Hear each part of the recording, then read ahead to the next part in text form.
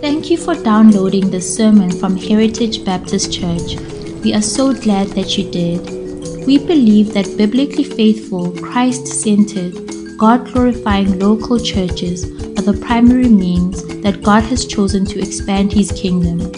If you are part of such a church, we hope that this message will supplement your spiritual diet. If you aren't yet part of such a church, we would love for you to visit us.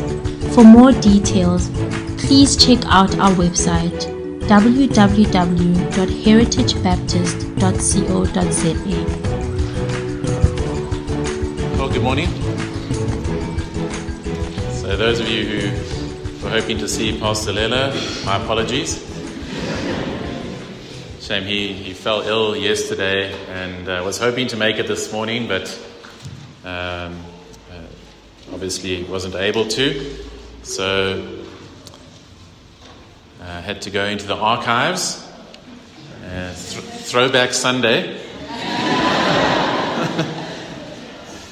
So if you have your Bibles, please turn to Psalm 42. Psalm 42. We're going to look at this beautiful psalm.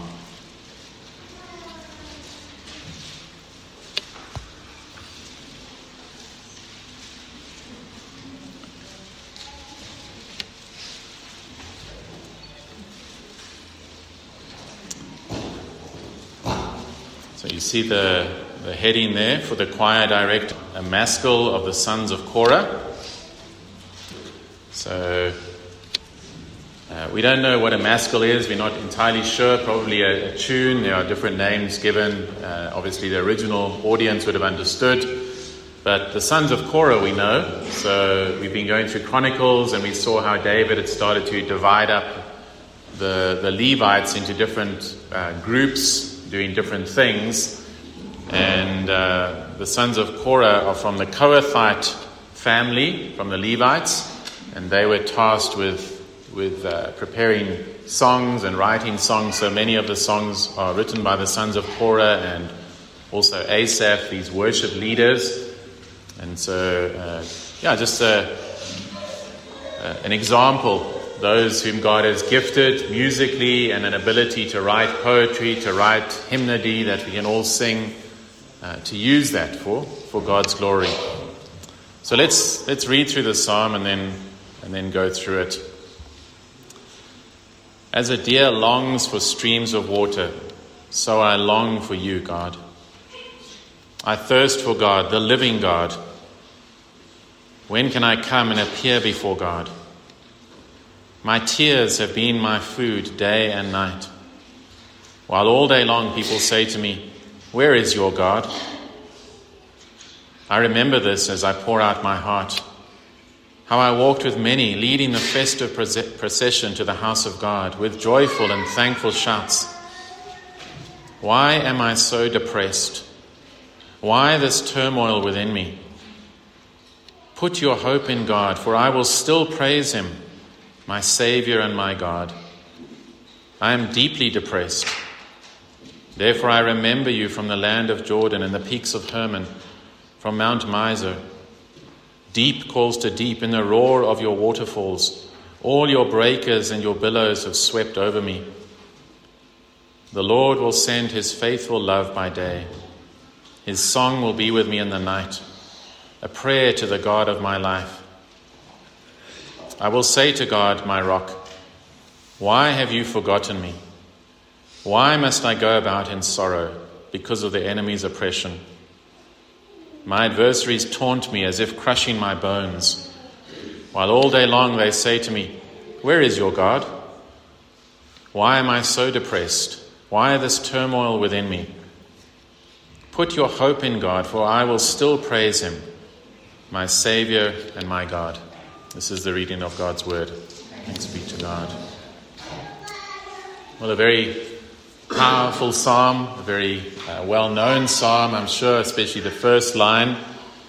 It describes the experience of a man who loves the Lord, but is exiled or distant from Jerusalem because he wants to be in the presence of God. He wants to be at the temple. He wants to be worshiping there. He remembers the times when he used to go up to Jerusalem, but he is depressed. We saw that over and over again. He is cast down. He is in turmoil. Now, this is not clinical depression, nor is it temperamental depression, that he was just a person who was predisposed to feeling down. That's a real thing. Some people are just genetically sadder than others, more pessimistic. Some are happier, more optimistic. Those are just all the beautiful ways that God has wired us and made us. This is neither of those things. He is depressed, he is downcast because of his circumstances, because of the experiences that he is going through at that time, because he is not where he wants to be, and he feels that God has forgotten him. I'm sure that none of you here have ever felt like that. This is the wonderful thing about the Psalms, is that they are so relevant to every season of life, every experience of the children of God. I was listening to D.A. Carson earlier in the week, and he said when he was pastoring a church, he said that whenever he went to visit old Christians, they, especially if they were ill or something like that, and he asked them, where can I read to you from? They would always say the Psalms. And he noticed that as Christians got older, the Psalms became more and more precious. When he spoke to young people, they weren't like Romans and theology. Why is that? Well, as one goes through life with the ups and downs and the trials and joys and all the experiences of life, the Psalms resonate in a deeper way. All one's emotions are found within the Psalms. And the time will come, no doubt, when you do experience this type of depression, this type of feeling of being downcast. And so remember this Psalm. Turn to this Psalm. Perhaps you're there this morning. Perhaps you've come here and you didn't want to come. It was a mission to get out of bed. It was difficult to get in the car or hail a taxi and come here because you're feeling this way. Well, the scripture deals with that. Again, as I've said many times, this is what I love about Christianity, is its realism. It doesn't sugarcoat things. It doesn't whitewash our experiences and our emotions, even the difficult emotions, the horrible emotions. And so the psalmist begins by saying, as a deer longs for streams of water, so I long for you, God. I thirst for God, the living God. When can I come and appear before God? This is one of the most evocative pictures in Scripture. It's such a pure picture, isn't it? This deer, a buck, we would say. We don't really get deer here, but buck, like an impala or a springbuck or something like that, there is a beauty to them, isn't there? They're really lovely to look at. And here, this beautiful creature is thirsty, longing for water. It's such a pure thing. It's such a delightful thing. There's nothing sinister about it. It is a righteous, a good, a natural longing for this creature. It is thirsty and it's looking for water. Remember that Israel is generally an arid or dry land. And so longing for just to find a little stream, some sort of sustenance. When you go to the Kruger at certain times, especially if it's been a really hot summer and the water holes are dried up and it's hard to find the animals, but they manage to find little outcrops of water, and that's where they go. That's the idea here, this longing of the psalmist to be satisfied by the Lord. He's thirsting for God, the living God, the true God, the God who is real. He wants to be with him. This picture of hungering and thirsting is throughout Scripture because it's such a powerful image. We all know what it is to be thirsty. Maybe you've never been, gone days without water, that type of thirst. But we all know what it is to be thirsty after a hot day or playing sport or maybe a long hike and you forgot your water bottle. We know that imagery, and the Lord Jesus picks up on that, and he said, "Blessed are those who hunger and thirst for righteousness." to hunger and thirst for righteousness, to be right with God, to know Him, to have a relationship with Him. This should characterize us. If you're perfectly content, even if you're not going through depression, if you're not going through a difficult time, there should be a holy discontent. That I want to know the Lord more. I want to experience more of who He is, of His love, of His grace.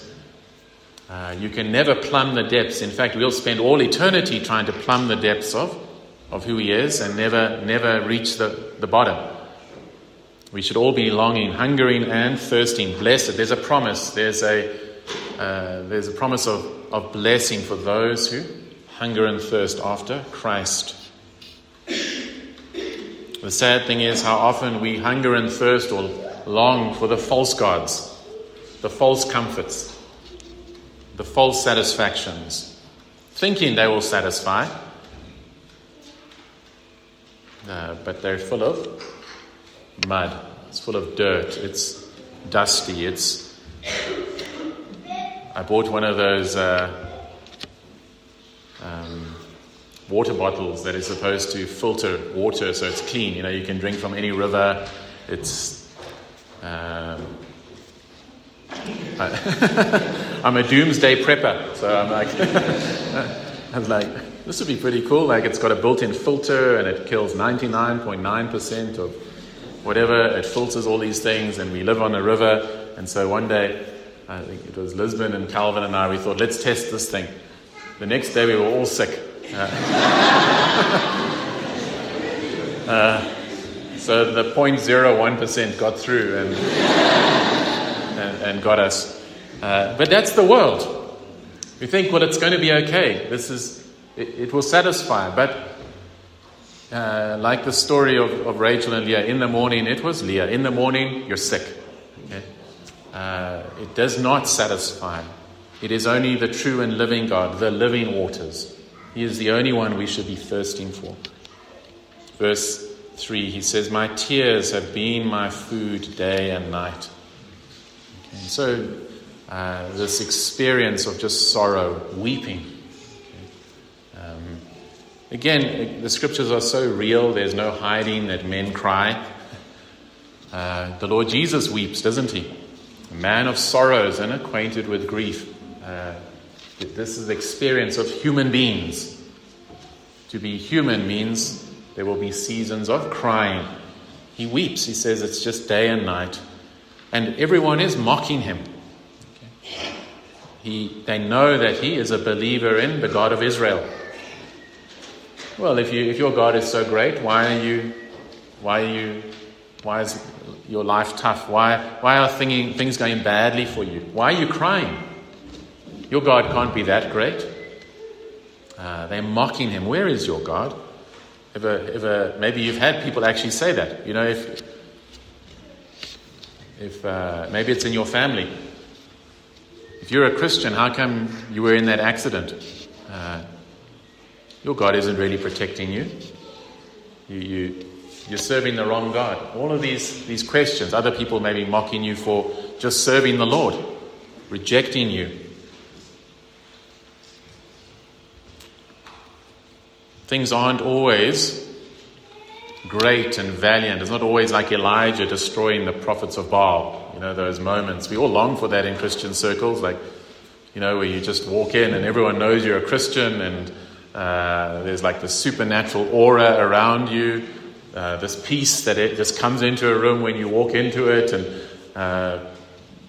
people nearly falling down on their faces, and then you can tell them about the Lord Jesus. But that's not the Christian life. It is often full of difficulty and rejection and persecution and suffering.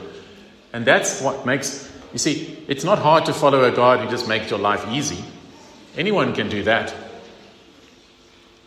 But to follow a God who will take you through the deep waters, will take you through the fires, will take you through the rejection and the suffering and the persecution and the trauma and all of those things, like Job, and still be able to say he is worthy, that's glorious, that's amazing. That means he is so glorious that nothing that we suffer in this life will cause us to say, no, he's not worth this. The true Christian will never reach that point. We can experience it, we can hate it, we can suffer through it, but we'll still say, he is worthy even for me to go through all of this. I might not understand it all, but he is worthy. Verse 4, I remember this as I pour out my heart, how I walked with many, leading the festive procession to the house of God with joyful and thankful shouts. And so he says, as he pours out his heart to God, and so let me challenge you on this. When you are depressed, when things are not going right, we are always tempted then to withdraw from the Lord, to not talk to him. But what does the psalmist say? He pours out his heart to the Lord. That's the time when you, even more so, you need to be talking to him. Pour out what you're going through. Speak to him. Pastor friend of mine, who was counseling someone going through some terrible things, and he just said to her, speak to God. Pour it all out to him. He has big shoulders. Okay? God has big shoulders. He can take it. Okay? Others might not be able to, but he can. Pour out your hearts to him. And then he says, I remember this. While I'm pouring out my heart, while he's crying, he remembers not just simple nostalgia, not just, good times that I had. I remember that time when I bungee jumped, it was great. It's not just nostalgia in that sort of shallow or superficial sense. He remembers the times when he knew the joy of the Lord, when he was able to shout to the Lord with joy and thankfulness. And that's important for us to try and discipline our minds to remember the times when we did praise God with great joy. Remember those times when you knew the presence of the Lord in a special way. I think it's Ed Welch. He writes a book on depression. I think it's just called Depression, and he describes all the experiences, he quotes the experiences of many people in depression. One of the constant themes for those in depression is darkness. Darkness. That there is no hope. It's like all around you is darkness. And in those moments, the lies will come that God has never been good. You've never known joy. You've never been thankful. It's never been nice. And of course, the devil loves that, and he'll come with those lies. And here the psalmist remembers, no, it's not always been like this. I remember those times when I was worshiping the Lord and I knew joy and I was able to give thanks for this great salvation, my sins forgiven.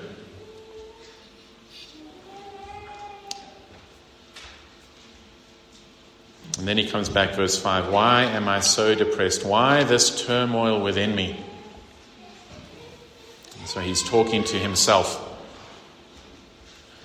And he says this, put your hope in God, for I will still praise him, my Savior and my God. So he preaches to himself. And that's one of the key things that we have to do in these moments. Why am I like this? What must I do? Put your hope in God. Trust in the Lord. It's not will worship. It's not just positive thinking. Positive thinking is just built on lies, things you don't know are true. It's just trying to work yourself up. No, this is built on the character and the promises of God. A God who has promised to never leave nor forsake his children. A God who says if he's begun a good work in you, he will bring it to completion. No half jobs, no uncompleted projects. Those are the promises to say, Lord, you will not lose me. I will still praise you. You are still my Savior and my God. And he repeats that again in verse 11. And so he seems to find some relief, doesn't he? He says, he preaches to himself, I'm still going to praise God. But then it goes back, verse 6. And again, so there's no quick fix here. I've heard people say, well, the counseling doesn't help because I tried it once and it doesn't work. No, the Christian life is not a once-off quick fix thing. There's no magic bullet. There's no second blessing and then you have no more problems. Or third blessing or fourth blessing, whatever blessing. That is not how it works. It is a life of habit. It is a life of endurance.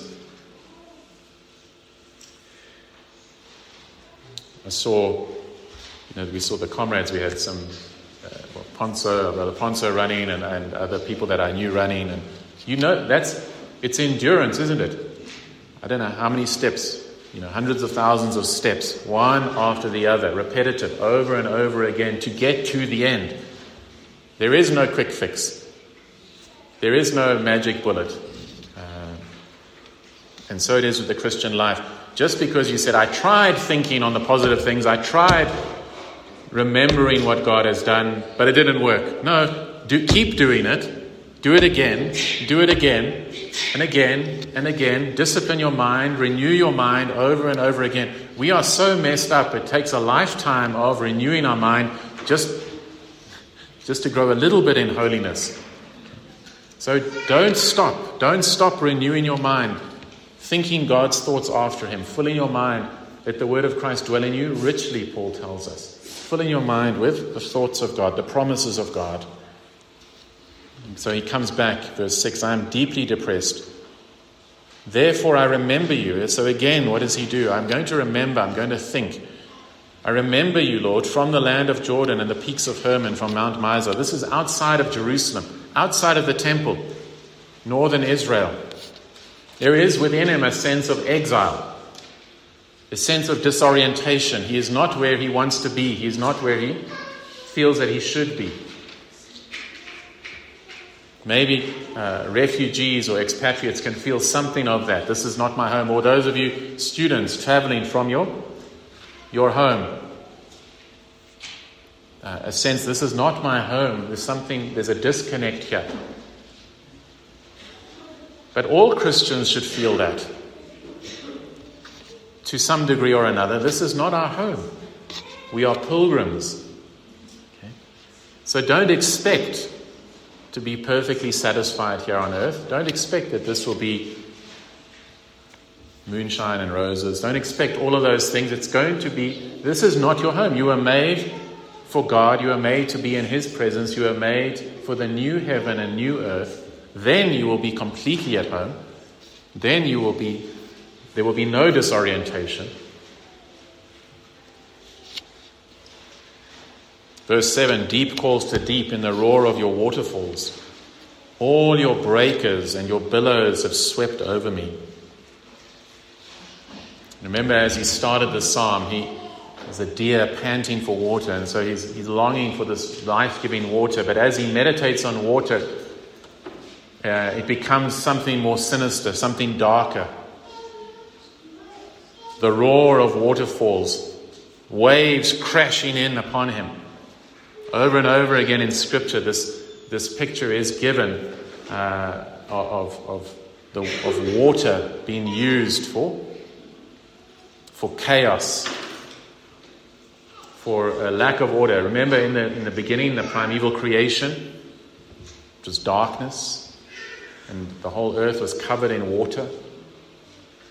The Spirit hadn't yet begun to bring order and beauty out of the earth. And so it speaks of chaos and darkness and confusion, and it's an appropriate image, the idea of drowning. And he talks about the waterfalls, this idea that he's caught in this powerful waterfall. I've had the privilege to travel to Victoria Falls several times, and the local people know it as Mosi Oatunya, the smoke that thunders. Okay, that's what it means. And also had the privilege of going whitewater rafting, and I was at the base of the waterfall, and the noise and the power of it, and it's such the reason they call it the smoke that thunders is because the spray, as the water hits the rocks on the bottom, it pushes up the spray that you can see from many kilometers away. It looks like a little bit like a smoke from a fire, but it's just because of the power of the water cascading over and crashing in on the rocks, shooting up the spray. And that's the idea here. It's as though he's at the bottom of waterfalls. And have you experienced, not that, I don't think you would live to tell that experience, but have you experienced that and I remember even with the whitewater rafting, at one time we capsized, and you don't know which side is up. You don't know what's going on. And you think, you want to grab breath and you can't, or maybe you've been at sea and waves have caught you. That's the idea. Disorientation.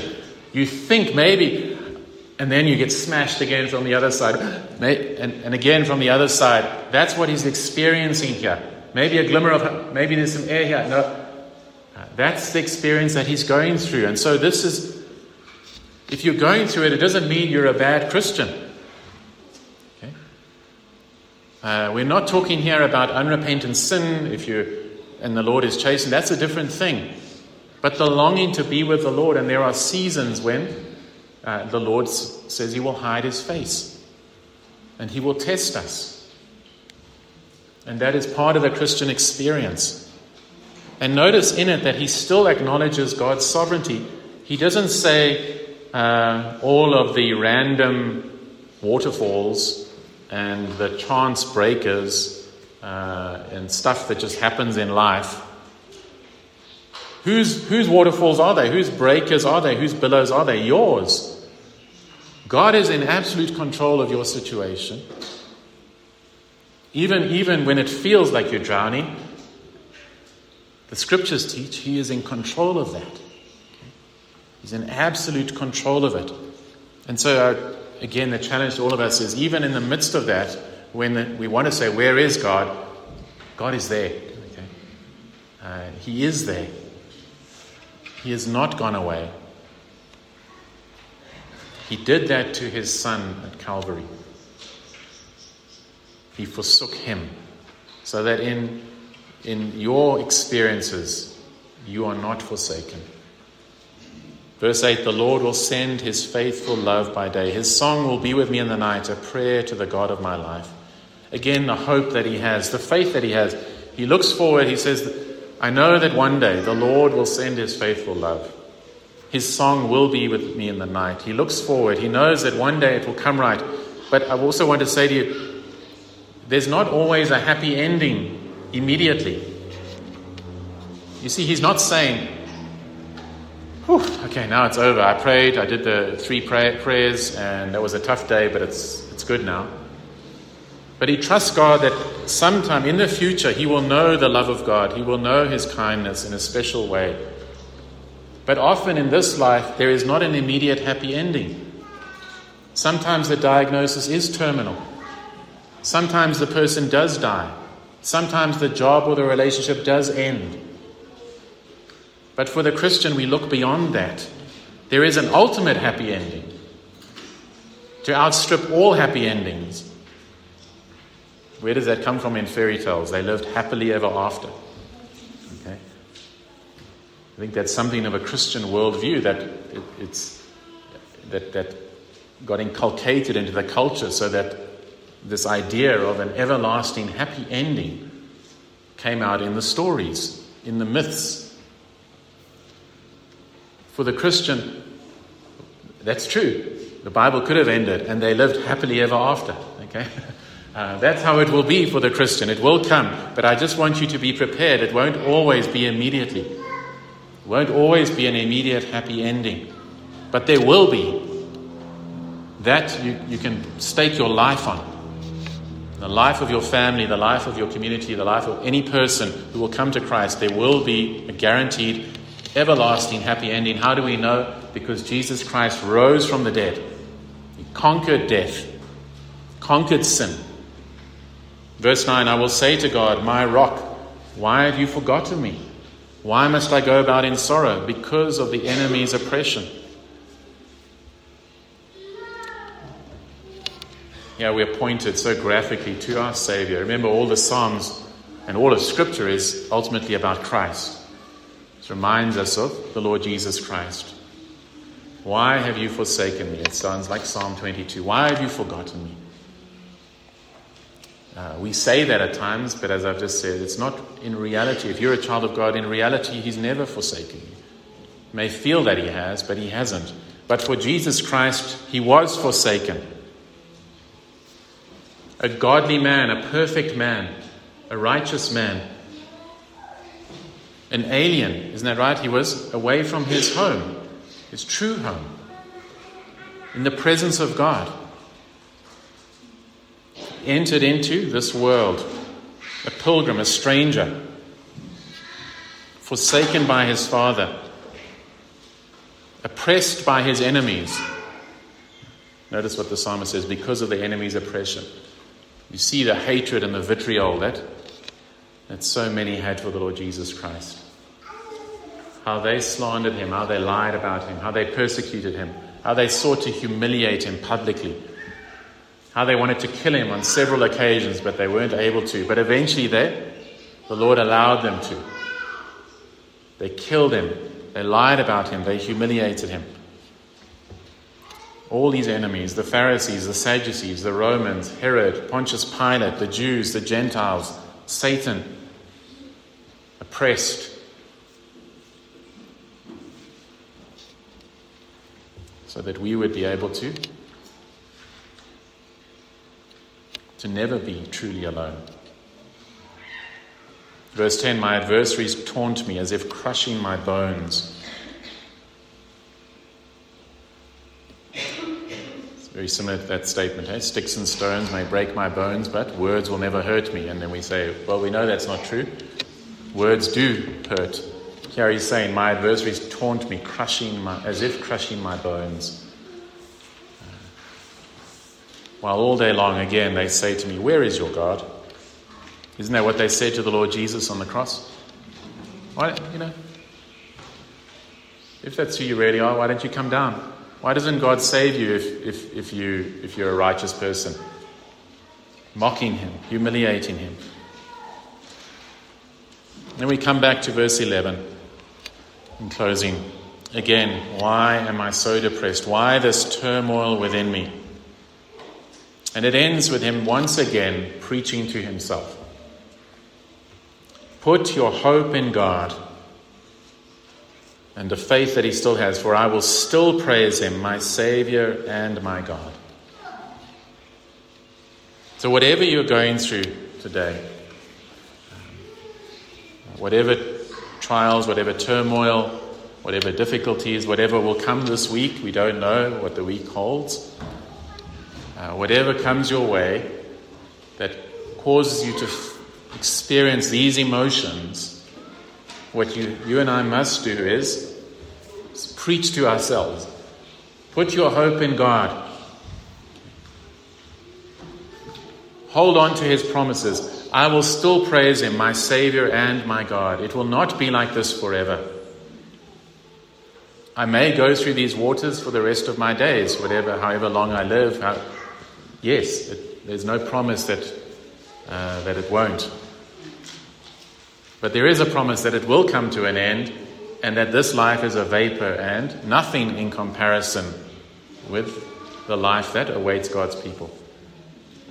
Paul says, the sufferings of this time, of this life, are not worthy to be compared to the glory that will be revealed in us. Okay? The things that are so massive for us now, that seem like Everest in front of us, that we can't even imagine life without those things sometimes. Paul says, you know what? All of that, all the experiences of life, all the suffering, all the trauma, all of those things, they're not even worthy of comparison to the glory that awaits God's people. So, preach the gospel to yourself. Even if you're rejoicing, preach the gospel to yourself. If you're suffering, preach the gospel to yourself. If you meet other people, preach the gospel to them as well. Amen. Let's pray.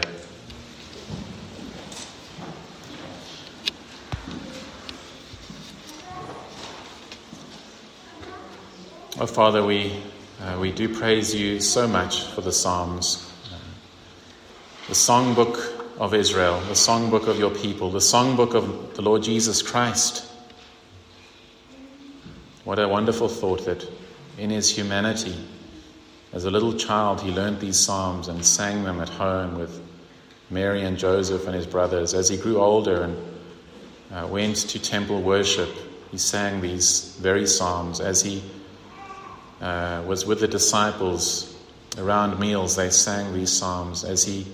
Even on the night of his betrayal, we know that from the Passover meal that certain psalms were sang, and they would have sung these psalms. And Lord, how can we forsake them? And so we praise you for their richness. We praise you for their spectrum, that they cover every facet of life, every experience and emotion of life.